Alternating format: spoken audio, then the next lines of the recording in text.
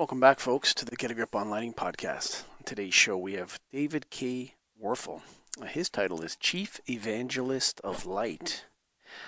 Well, he's a Midwestern farm boy, so he's trying to be charming. That's good. Turned lighting designer, author, and educator who passionately shares the gift of light. Whether blogging at languageoflight.blog, writing for Fine Home Building Technology Designer and Houzz.com, that's HOUZZ.com, or designing residential and entertainment experiences from coast to coast like butter and toast, David simply wants to help others live better lives through the scientific and artistic application of radiant energy. Wow, that's a good line. From the local theater to Carnegie Hall, from his parents' kitchen to multi-million-dollar homes like Greg Eric's, from pizza joints to Las Vegas Strip, from school cafeterias to Royal Caribbean cruise lines. That's right. You can find David's work everywhere. He's hiding out, but he's there. David is endlessly fascinated by the power of light to reveal and transform space. But before we get there, we got to go to nuvo.us, Greg. And Energy Focus is launching a whole new website for the Nuvo line. So original. They are.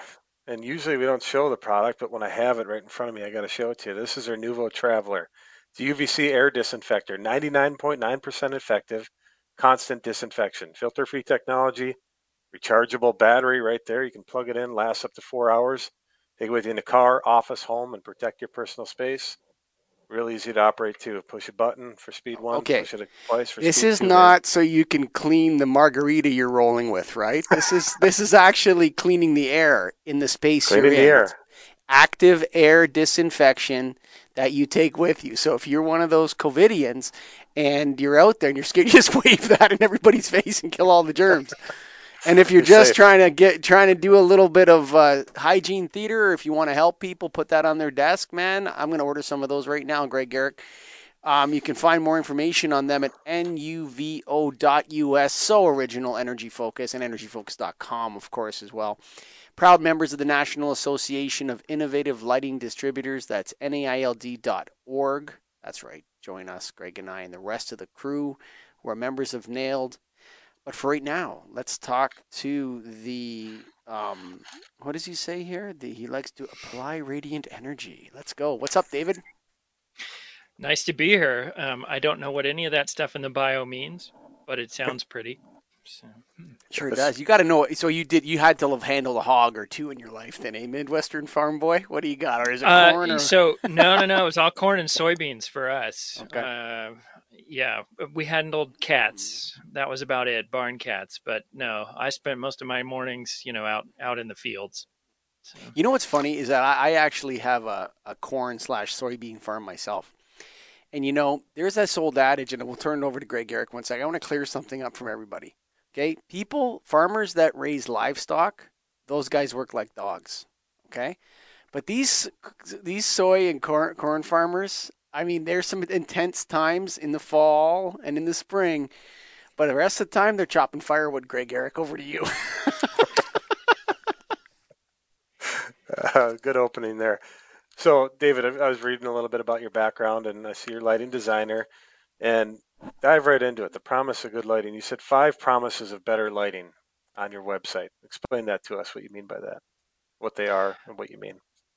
Yeah, it's a good question. In lighting design, we often talk about what? We talk about task, ambient, and accent, as the lights and as sort of the layers we need. And as I was trying to work with homeowners and clients who don't speak the secret language of light, I realized I'd have better results and better conversations if we started talking about why we needed different kinds of light. And that's where the 5 promises came up. It's just fancy language. There's nothing real magical about them, but it is the 5 layers are, we need light to help us see what we're doing so we can do it better. Like that's why we need that light, is so that we can do it better.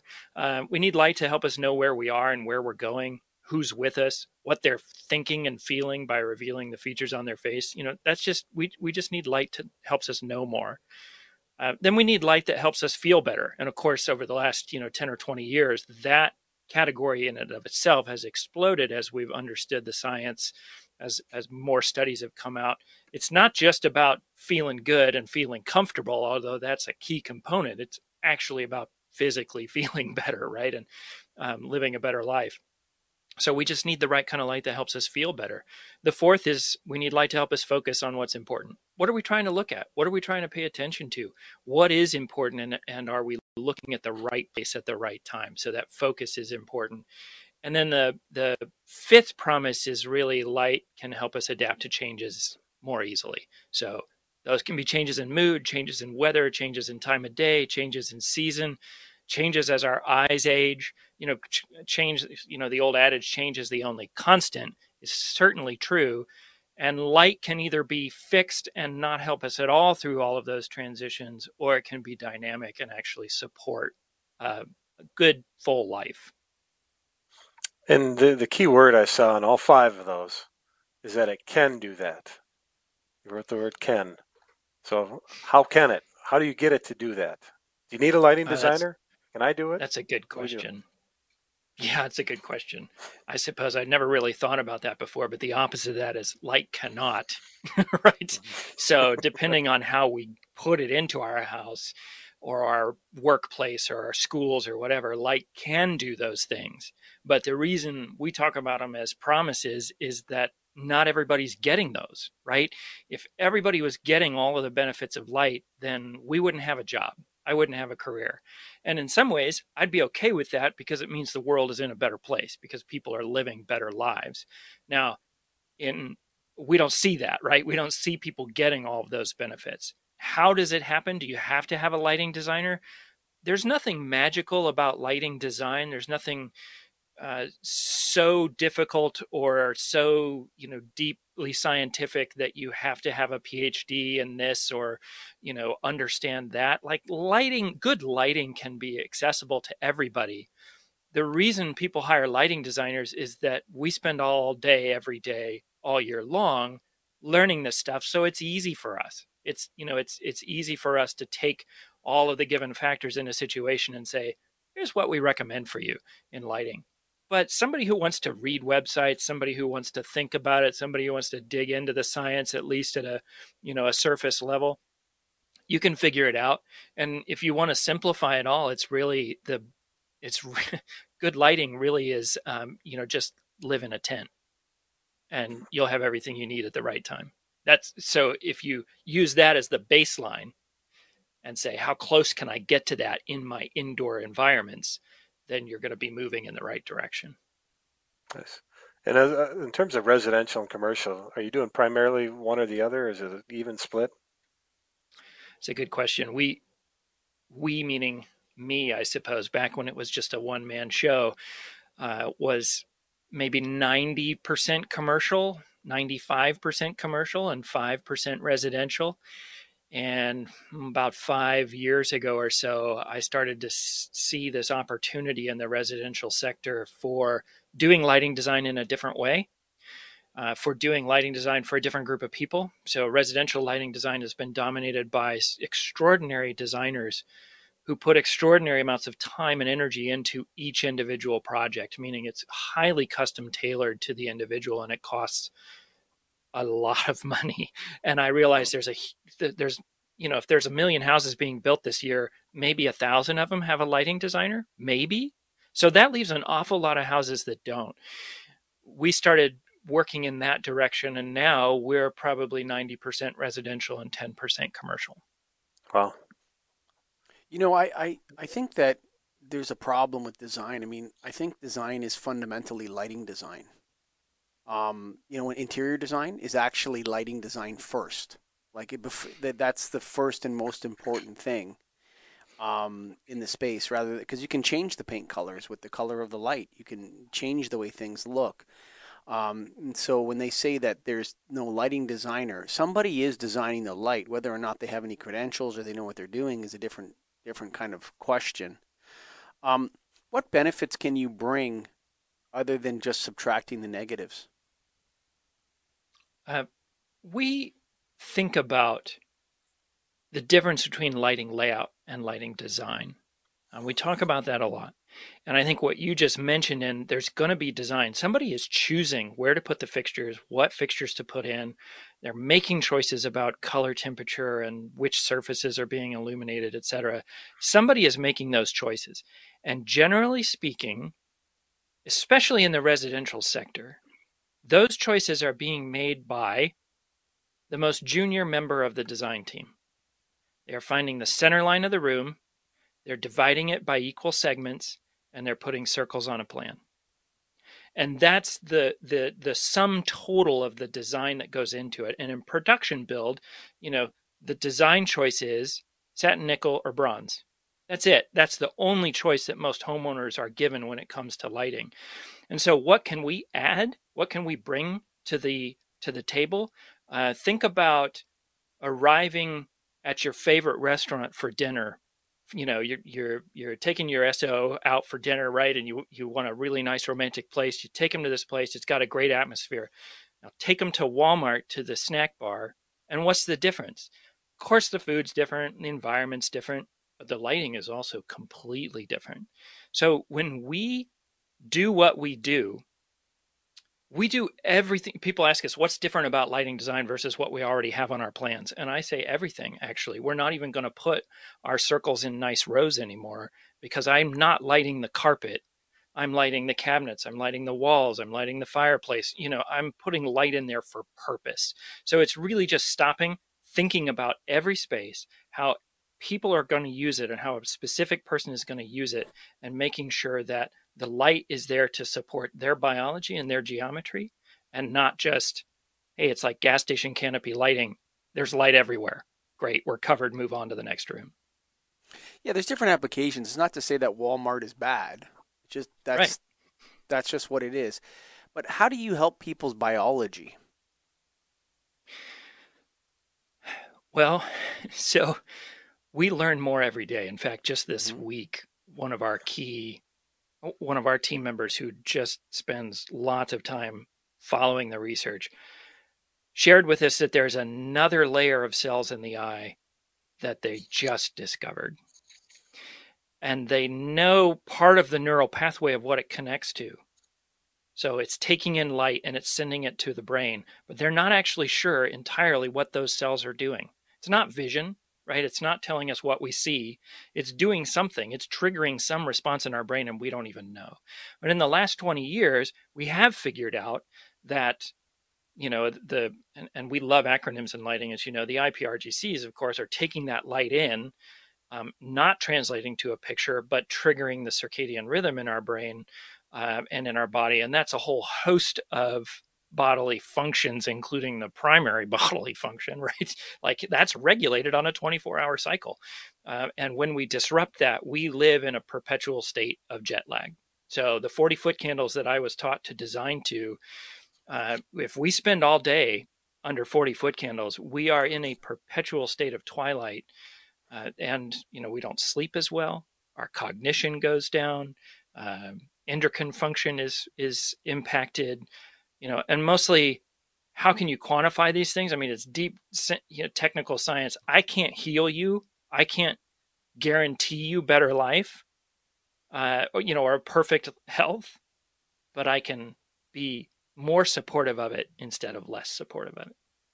I How do can you work do in your that? favor instead of against How it. do you do that when you don't know what time they're going to be under the lights and stuff like that? Like, how do you solve that dilemma? See, because Uh, we talk about health effects of lighting, and there's kind of different angles coming at it. They're almost like two stars that are comets that are going to crash into one another. One of them is controllability. So if you hand someone the ability to tune a light fixture or to dim it or to control it in any way, you're offering them choice. If you tell them that you're going to give them something that helps their circadian rhythm, they don't have a choice over that anymore. So how do you as a lighting designer solve the problem that choice leads to uncertain outcomes and prescriptive is the only way that you could actually impact someone's circadian rhythm? you know, you remind me of like the end of the second Matrix film. It's like it all comes down to choice. Everything's about choice, and that's the quintessential human condition. In this case, it really depends on the application. So, from a residential standpoint, we have an individual or two or three individuals who are going to make all those choices. In an institutional setting, say a school or a hospital, somebody else is making those choices for everybody, more or less. So the answers to those questions are different depending on the application. In our sector, in the residential sector, where we do most of the work, the solution we present, we have to know the control solution at the same time, because most of them are not compatible. They don't talk to each other.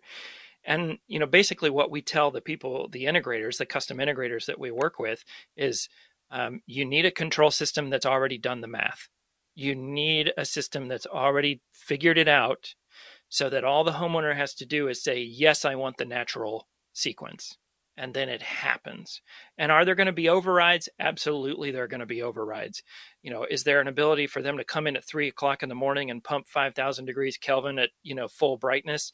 They're going to have that capability. So in terms of guaranteeing their wellness, we would have to totally educate them. They'd have to wear their little dasometer. We'd have to live in the house with them. Like, we can't control people that much, as I think you were pointing out. So we do the best we can. And in that case, it's automating as much of it as possible so that it's so that it's synchronized to natural light. See, the key point for me, Greg, and I don't know if you is this 5,000 K in the morning and then the elimination of blue light at night. That would be the fundamental thing that you could give people, is to remove the blue light. Now, what we know from the research is that even though something could be dim to warm, say, an LED is dim to warm, that it will still be emitting that blue light. It will just be tinted in some way, but it still has the negative impact of the blue light. So that, we can give them that burst in the morning, like if you had your mirror in your bathroom or something and there was two sconces on either side that were hitting you really hard with, let's say, 5,000 or a ton of lux, put it that way, at a certain Kelvin temperature, that would have the effect of waking you up. We know that. How do you deal with the LEDs when we know that they're still emitting that bad spectrum even though the light's been tinted? It's like almost like a shade over top of the LED or something. Well, as we understand it, the blue, that blue spike is critical to resetting our circadian rhythm. Mm-hmm. But it's just that we are more sensitive to that than we are to, say, an amber light, a 2,700 degrees Kelvin light. So, we kind of subscribe to the LRC, or, well, now it's with Mount Sinai. We kind of describe to their school of thought that says, actually, I could do an entirely circadian entrained home with 2,700 degrees Kelvin if I just get the intensity right. Okay. So in other words, in the morning, if I blast you with zillions, right, of lux of 2,700K, I can wake you up. And if I use saturated blue in the wrong spectrum, but I use just a tiny bit of it bouncing off the ceilings for a night sky, I'm going to totally relax. And the color temperature is important, I think, but in the residential sector, we see it as important because warm dim is perfect in the evening, and it looks like orange dim in the middle of the day. And it's true. Blue light is, 6,000K is great in the day, and it looks like, well, I can't say it on the air, probably, but it looks terrible at night, right? It's just like as institutional and froyo as you possibly can get, and it's just like, I can't live here. It's just getting it at the right time, at the right, the right place at the right time. There's nothing worse, Greg, than walking into someone's kitchen and they have like 6,500K MR16s. It's like, oh God, what's the matter with you? Blasting at you. Yep. So that kind of leads into my next question. They have that right now. Let's say, whenever I think of lighting design, I think it's new construction. But are you going into existing residential and commercial spaces and redesigning the lighting that's there right now? Are you seeing a lot of that? We personally don't see a lot of it. When we see it, it's guts. It's gut remodels, or at least they're willing to do some pretty major surgery to the ceiling. And that's one of the tough parts of lighting, is that it's stuck in there, and the decisions you make when you build the space, and nowadays, if you're putting an LED fixture in, I mean, you're stuck with that decision. Like, if you're waiting for it to burn out, you're stuck with that decision for a very long time. And when we talk about getting the right light in the right place, when we go into a space and it's 4 cans and a fan in the master bedroom, like, I'm sorry, but those lights are not in the right place. Like, I can't change the light bulb and make it much better. I can maybe put in a warm dim, retrofit lamp, and it's going to be more pleasant at night, but I'm still lighting the carpet and I'm missing the point. So for us, it's been really tricky to figure out how to get good lighting into retrofit situations when the only thing we can change is the color temperature, because that's just one of the components of good lighting. Right. And I see on your website you have 3 different services you offer in terms of lighting design packages. That's nice. It kind of breaks it down: essential, signature, unlimited. Um, and with all of that stuff, though, and I've always kind of wondered lighting design, but I'm guessing it's a lot like me. How do you determine what fixture to choose? You just have to do as much research as you can beforehand to know what might fit here. Well, lighting designers spend a stupid amount of time keeping up on fixtures. But of course, none of us can keep up on all of it. So I had a client ask me the other day, well, what if we find a substitution? And I said, well, send it to me and I'll take a look at it, because if I specify brand X, 9 times out of 10, there's another brand out there somewhere that will provide a fixture that will do just as good a job, right? But I can't physically learn all of the product lines of all of the manufacturers in this space. It's impossible. So do we play to favorites? Any lighting designer that tells you they don't play favorites is lying to you, right? Because we do. Now, we all say, oh, we choose the best fixture for the client, but it basically means we choose the fixture we know the most about for the client. And that means we've been to their factory and on the fishing trip, or whatever it is that got us to know that fixture.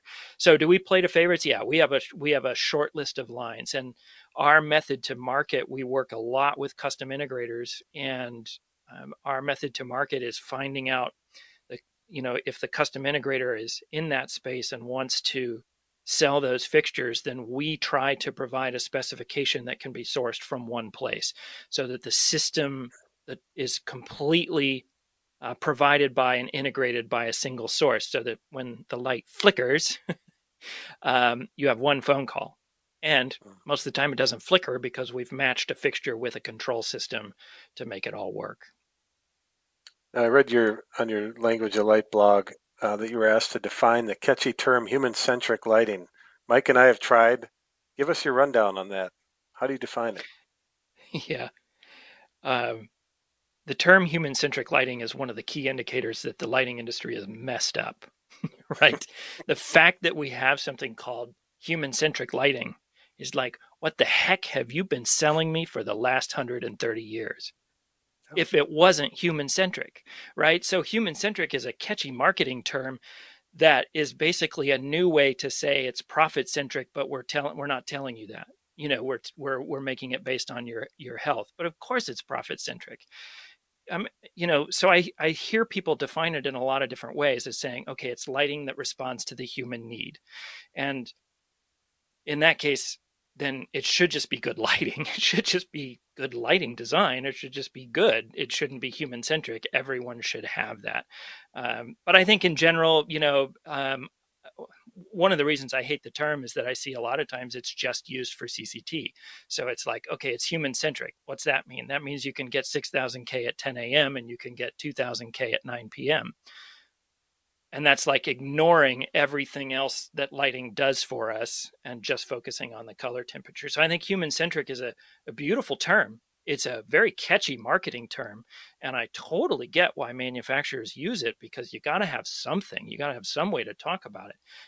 But it is, I think, unfortunately, it gives the aura to the customer, to some of the customers, that we're just selling snake oil. And that, I think, is the problem. Do I have a better alternative? I'm not that good. Well, I think the fundamental problem with the term human-centric lighting is that, by definition, any electric light is human-centric. By definition. It should be. Right. No, it's been created for human use. Yeah. Right. Right. Yeah. I mean, candles maybe could be thrown in there too. The sun is not human-centric lighting. Um, your light bulb, or whatever it is human-centric because it's made for humans. To have a visible light on when there's absence of visible light. That's that's why it's kind of a stupid term. Yep. It's also the idea that I think one of the things that we need to add as an industry is that this should be the lighting and darkness industry. It should be both things, right? So a fundamental interest that our trade organization is trying to move forward with the IDA and the IES is the restoration and preservation of natural darkness. And that darkness is a kind of is as much of a concern for our industry as light is. And so when you're talking about anything, that helps human health, the only thing you're referring to, everything else comes after this. All the gains from the health effects of lighting come from better sleep. So you help people sleep better, then you have everything else. They're more alert. They're more whatever.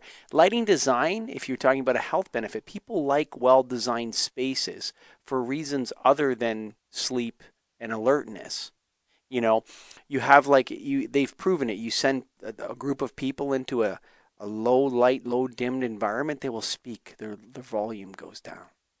They move slower. Okay? You send people into a room with brighter lights, they'll walk faster and talk louder.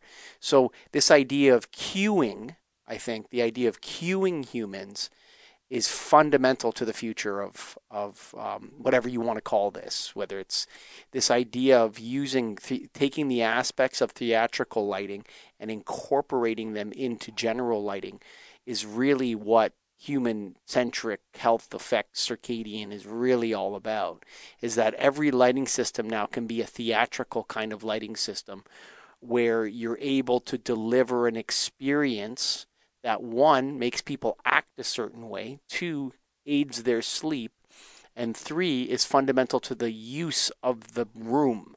And those are the three things that I think need to come together from the lighting design perspective. What are your thoughts on that, David? I love the way you talk about it. There's a couple of different, Ooh, I think we thank could you. talk about your statement and just, yeah, I think we could talk about different components of your statement for, an hour each. The dark sky piece being, a big one of saying, what, if it's not doing something for us, if it's going into the air, then it's just a total waste and a disaster for everybody involved. Um, that's a huge component of lighting design. I agree with you. We're trying to educate our clients. You know what? Let's not put up lights on the house. Let's find another way to make it feel comfortable when you come home, but not be spotlighting the sky. But this your comment about the theatrical approach, I actually, my background is a good example of this. I'm sitting in a room that has a dark background. So, because I spend most of my days on Zoom, and that background has been designed to look good on Zoom, but from a point just out of the camera range, the entire room in front of me is white because I don't want to work in a black room. So, I've created a theatrical moment that makes my office look really cool to people who are meeting with me on Zoom, but I've also then arranged the rest of my office so that it's bright and active, and it kind of takes those two rooms you described, and it says I want the client to feel that and I want to feel this, and I put it in there. And DMX, which we see in all of the color changing technologies, or most of the color technologies out there, we all know that's a 30-year-old theatrical um, protocol. We've been using that forever. And we have a lot of designers on staff, myself included, who have a theatrical background. And there's nowhere that people get more specific about dimming and percentage levels and precise color and precise focus than theater. I mean, if it's off by 2% in a dimming level, we freak out about it, and it's that way for a moment, and then we change it for the next moment, and then we change it for the next moment. So a typical theatrical play can have 300 light fixtures above the stage. And it may look like a living room on stage, but we're lighting it with 300 lights, and we're changing the lighting in it 150 times during the hour act. We're never going to get that into a home.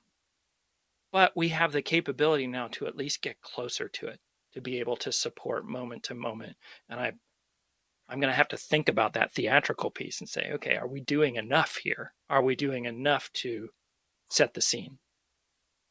Yeah, I agree. I think that what you're seeing is the combining of the art of theatrical lighting into general use applications.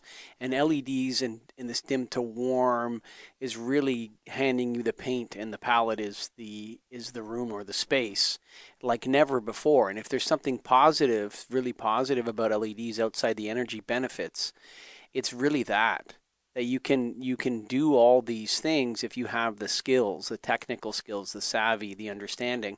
You can really do something spectacular for people. But how do you keep it simple, David? Because controls are a pain in the ass. Right. Well, that's, I think, the $100 billion question is, how do we keep it simple? Because the light bulb technologies are out there, the wireless communication protocols are out there, the apps are out there, the astronomical time clocks are out there, but getting them to play well together is not an easy thing. It's not plug and play, and that we've trained the general population to know this about lighting, on or off. And when we expand beyond that into all of these possibilities, we say, wait, which button do I push? No, if it's this, do I slide over here? Or wait, my phone needs to sync. Like, wait, I can't turn my lights on because they're updating. Like, it becomes a Yeah, real pain in the neck sure. in this It's worse than forward that. forward. Yeah. So It's actually a there's a lot few worse than that. Yeah. manufacturers who are doing it, but they're controlling the ecosystem so that they can make sure it all plays well Yeah, they together. wanted to. It's so weird trying to like lock everything up like that. Like, sorry, but you're not a software development company. You're a lighting company. But Right. here's what here's what I would propose. So this is Get a Grip Studios. So we do podcasts not just for me, but for anybody that wants to do podcasts. And a lot of people say to me, "Oh, humans have short attention spans." Except for me, of course, the person saying it. All those stupid humans out there, they won't listen to my show. Maybe your show is crap. You know what I'm saying? Like, maybe you're not producing good content. Maybe the problem is you. And I say the same thing to the controls companies. Like, you know what? There's maybe it's not them. That's the problem here, okay? Maybe it's you. Maybe it's your system is very difficult to use. Maybe it's hard to commission. Maybe somebody doesn't want to have to buy a phone that has the latest Bluetooth Android Marshmallow update on it.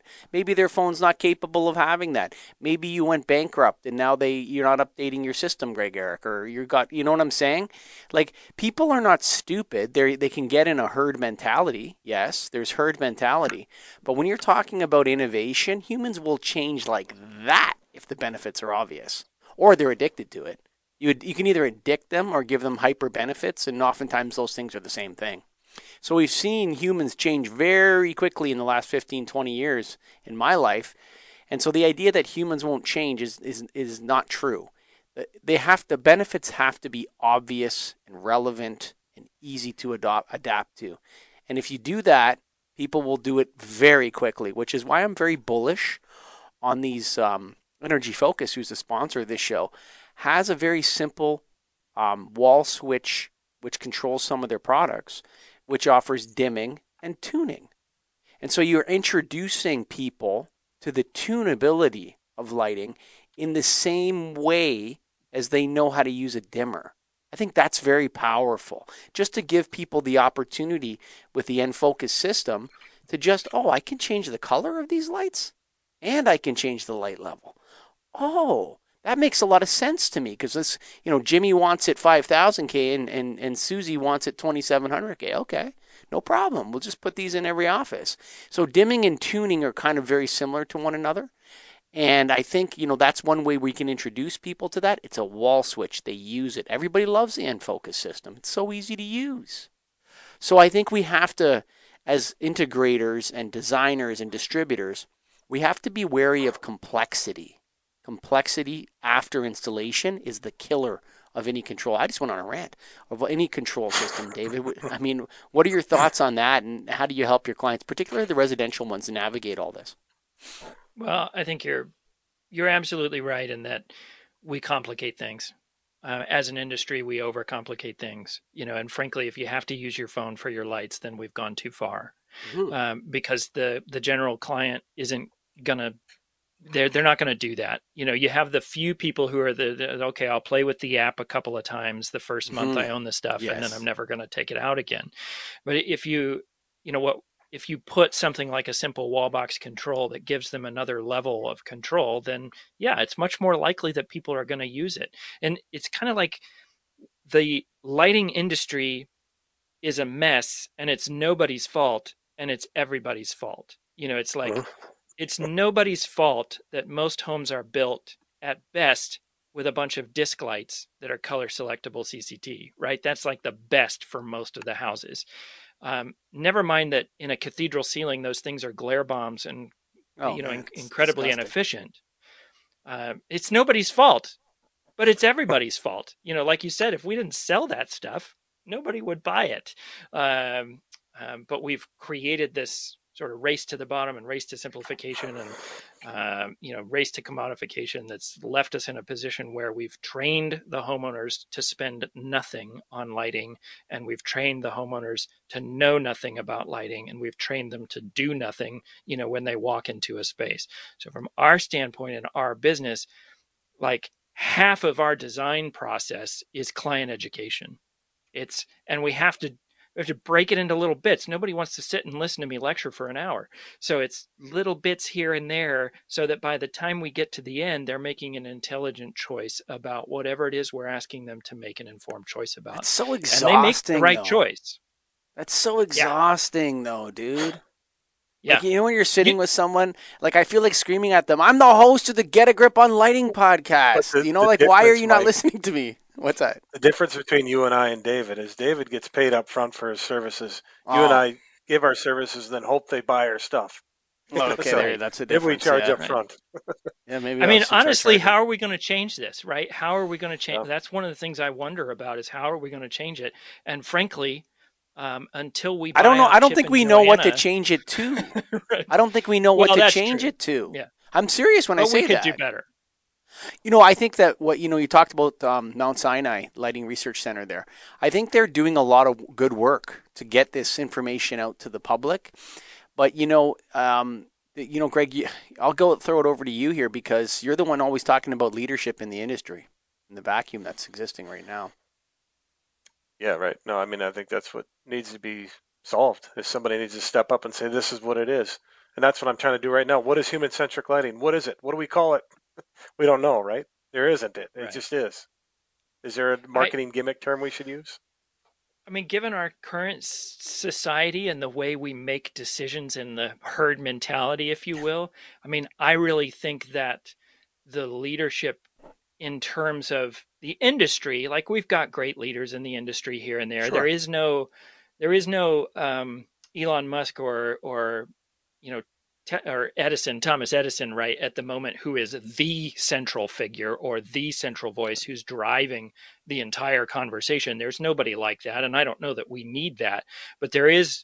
That means there's a vacuum in leadership. There's a vacuum in direction, and my personal sort of favorite go-to solution is we actually need an HGTV show that becomes popular, and then we can change the conversation. It's like you got to start as a populist movement, to say, hey, you can do shiplap now. Let me take you to another level in terms of what you can do in your home. You're so right about that, David. People watch it and then... My wife watches this show called Love It or List It. I don't know if you've heard of it before. I'm like, oh, God. Okay, so they're doing this reno, and it's just like I hate see renos. So I've renovated so many houses, I'm not interested anymore in watching people do it. But they never talk about lighting. They almost never talk about it. And they never bring it up. They never talk about how the room was lit. You're absolutely right about that. It's something that I don't know if we need a whole new show, but it's something where you could call people like that and say, look, the fundamental part of your design, Missy, that you won with is the lighting that people can see it in. Like, can we start bringing that conversation to the table? If you had someone like that really was an advocate for it and put a stake in the ground, it would make a big, I think you're right. I think it would make a big difference. That's for sure. I think we could change public opinion, and I think sure. that there's a reason why lighting isn't on those shows. It's because it usually looks bad on camera at night. Like it's just not done well enough to look good on camera. Lighting for the camera is totally complicated. And we're concerned more about the aesthetics of the chandelier than we are about whether or not it actually puts light on the table.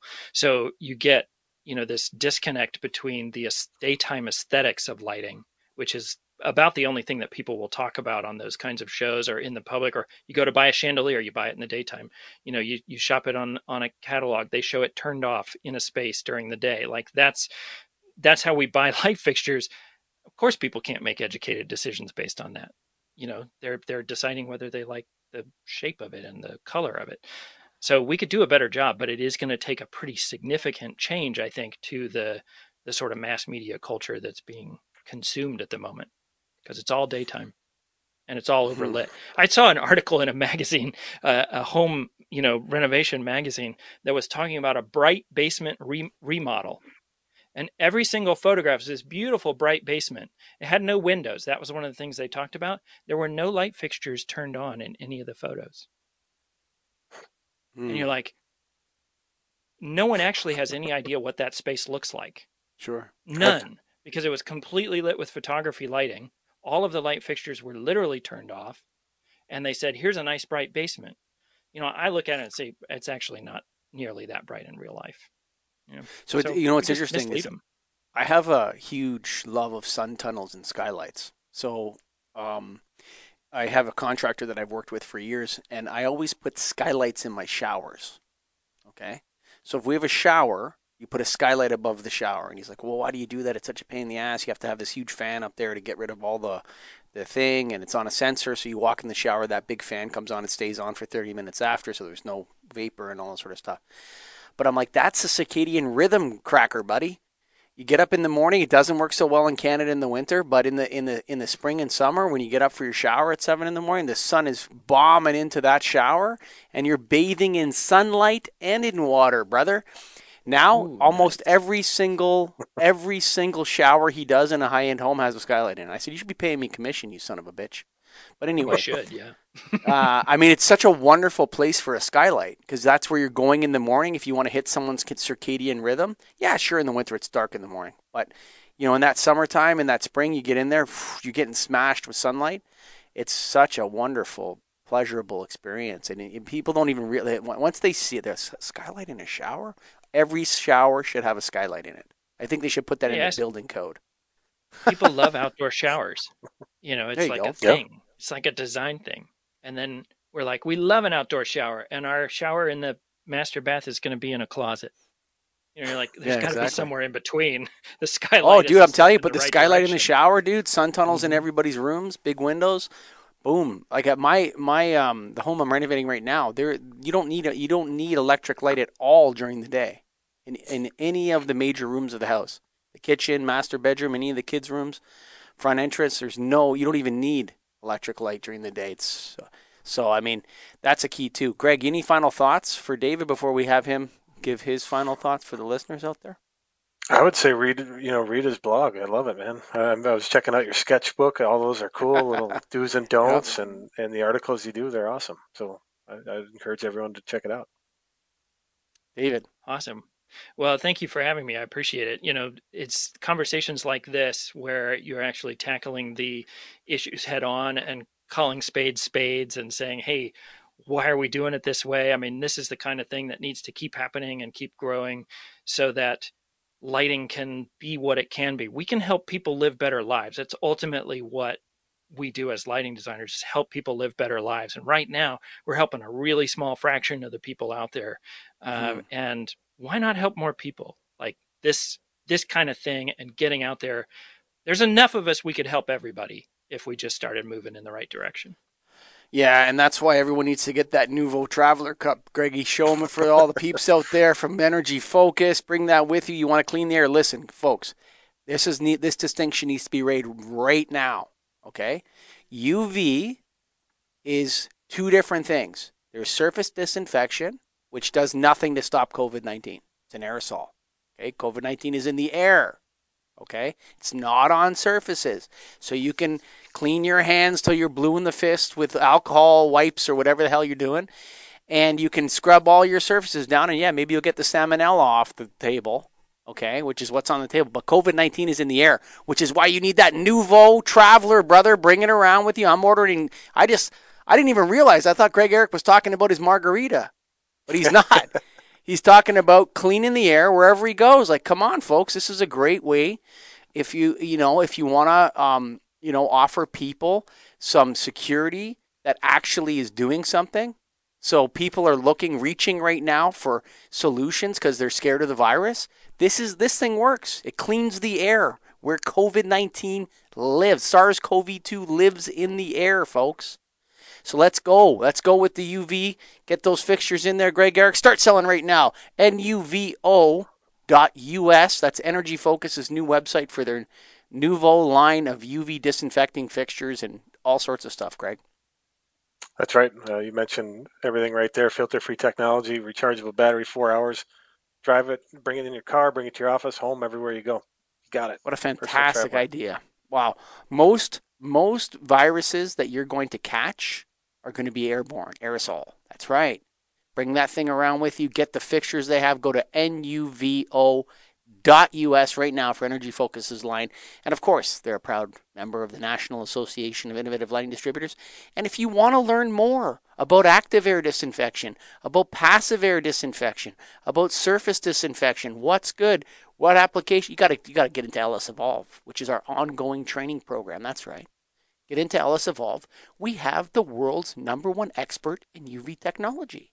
That's right. Fred Van Leerup created our ultraviolet UV by disinfection system.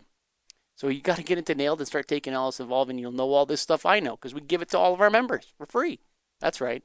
And if you made it to the end here, all David's stuff will be posted on the website, getagriponlighting.com. And of course, we love all you guys and gals out there that have listened to the end. Always. We are very grateful. Bye for now.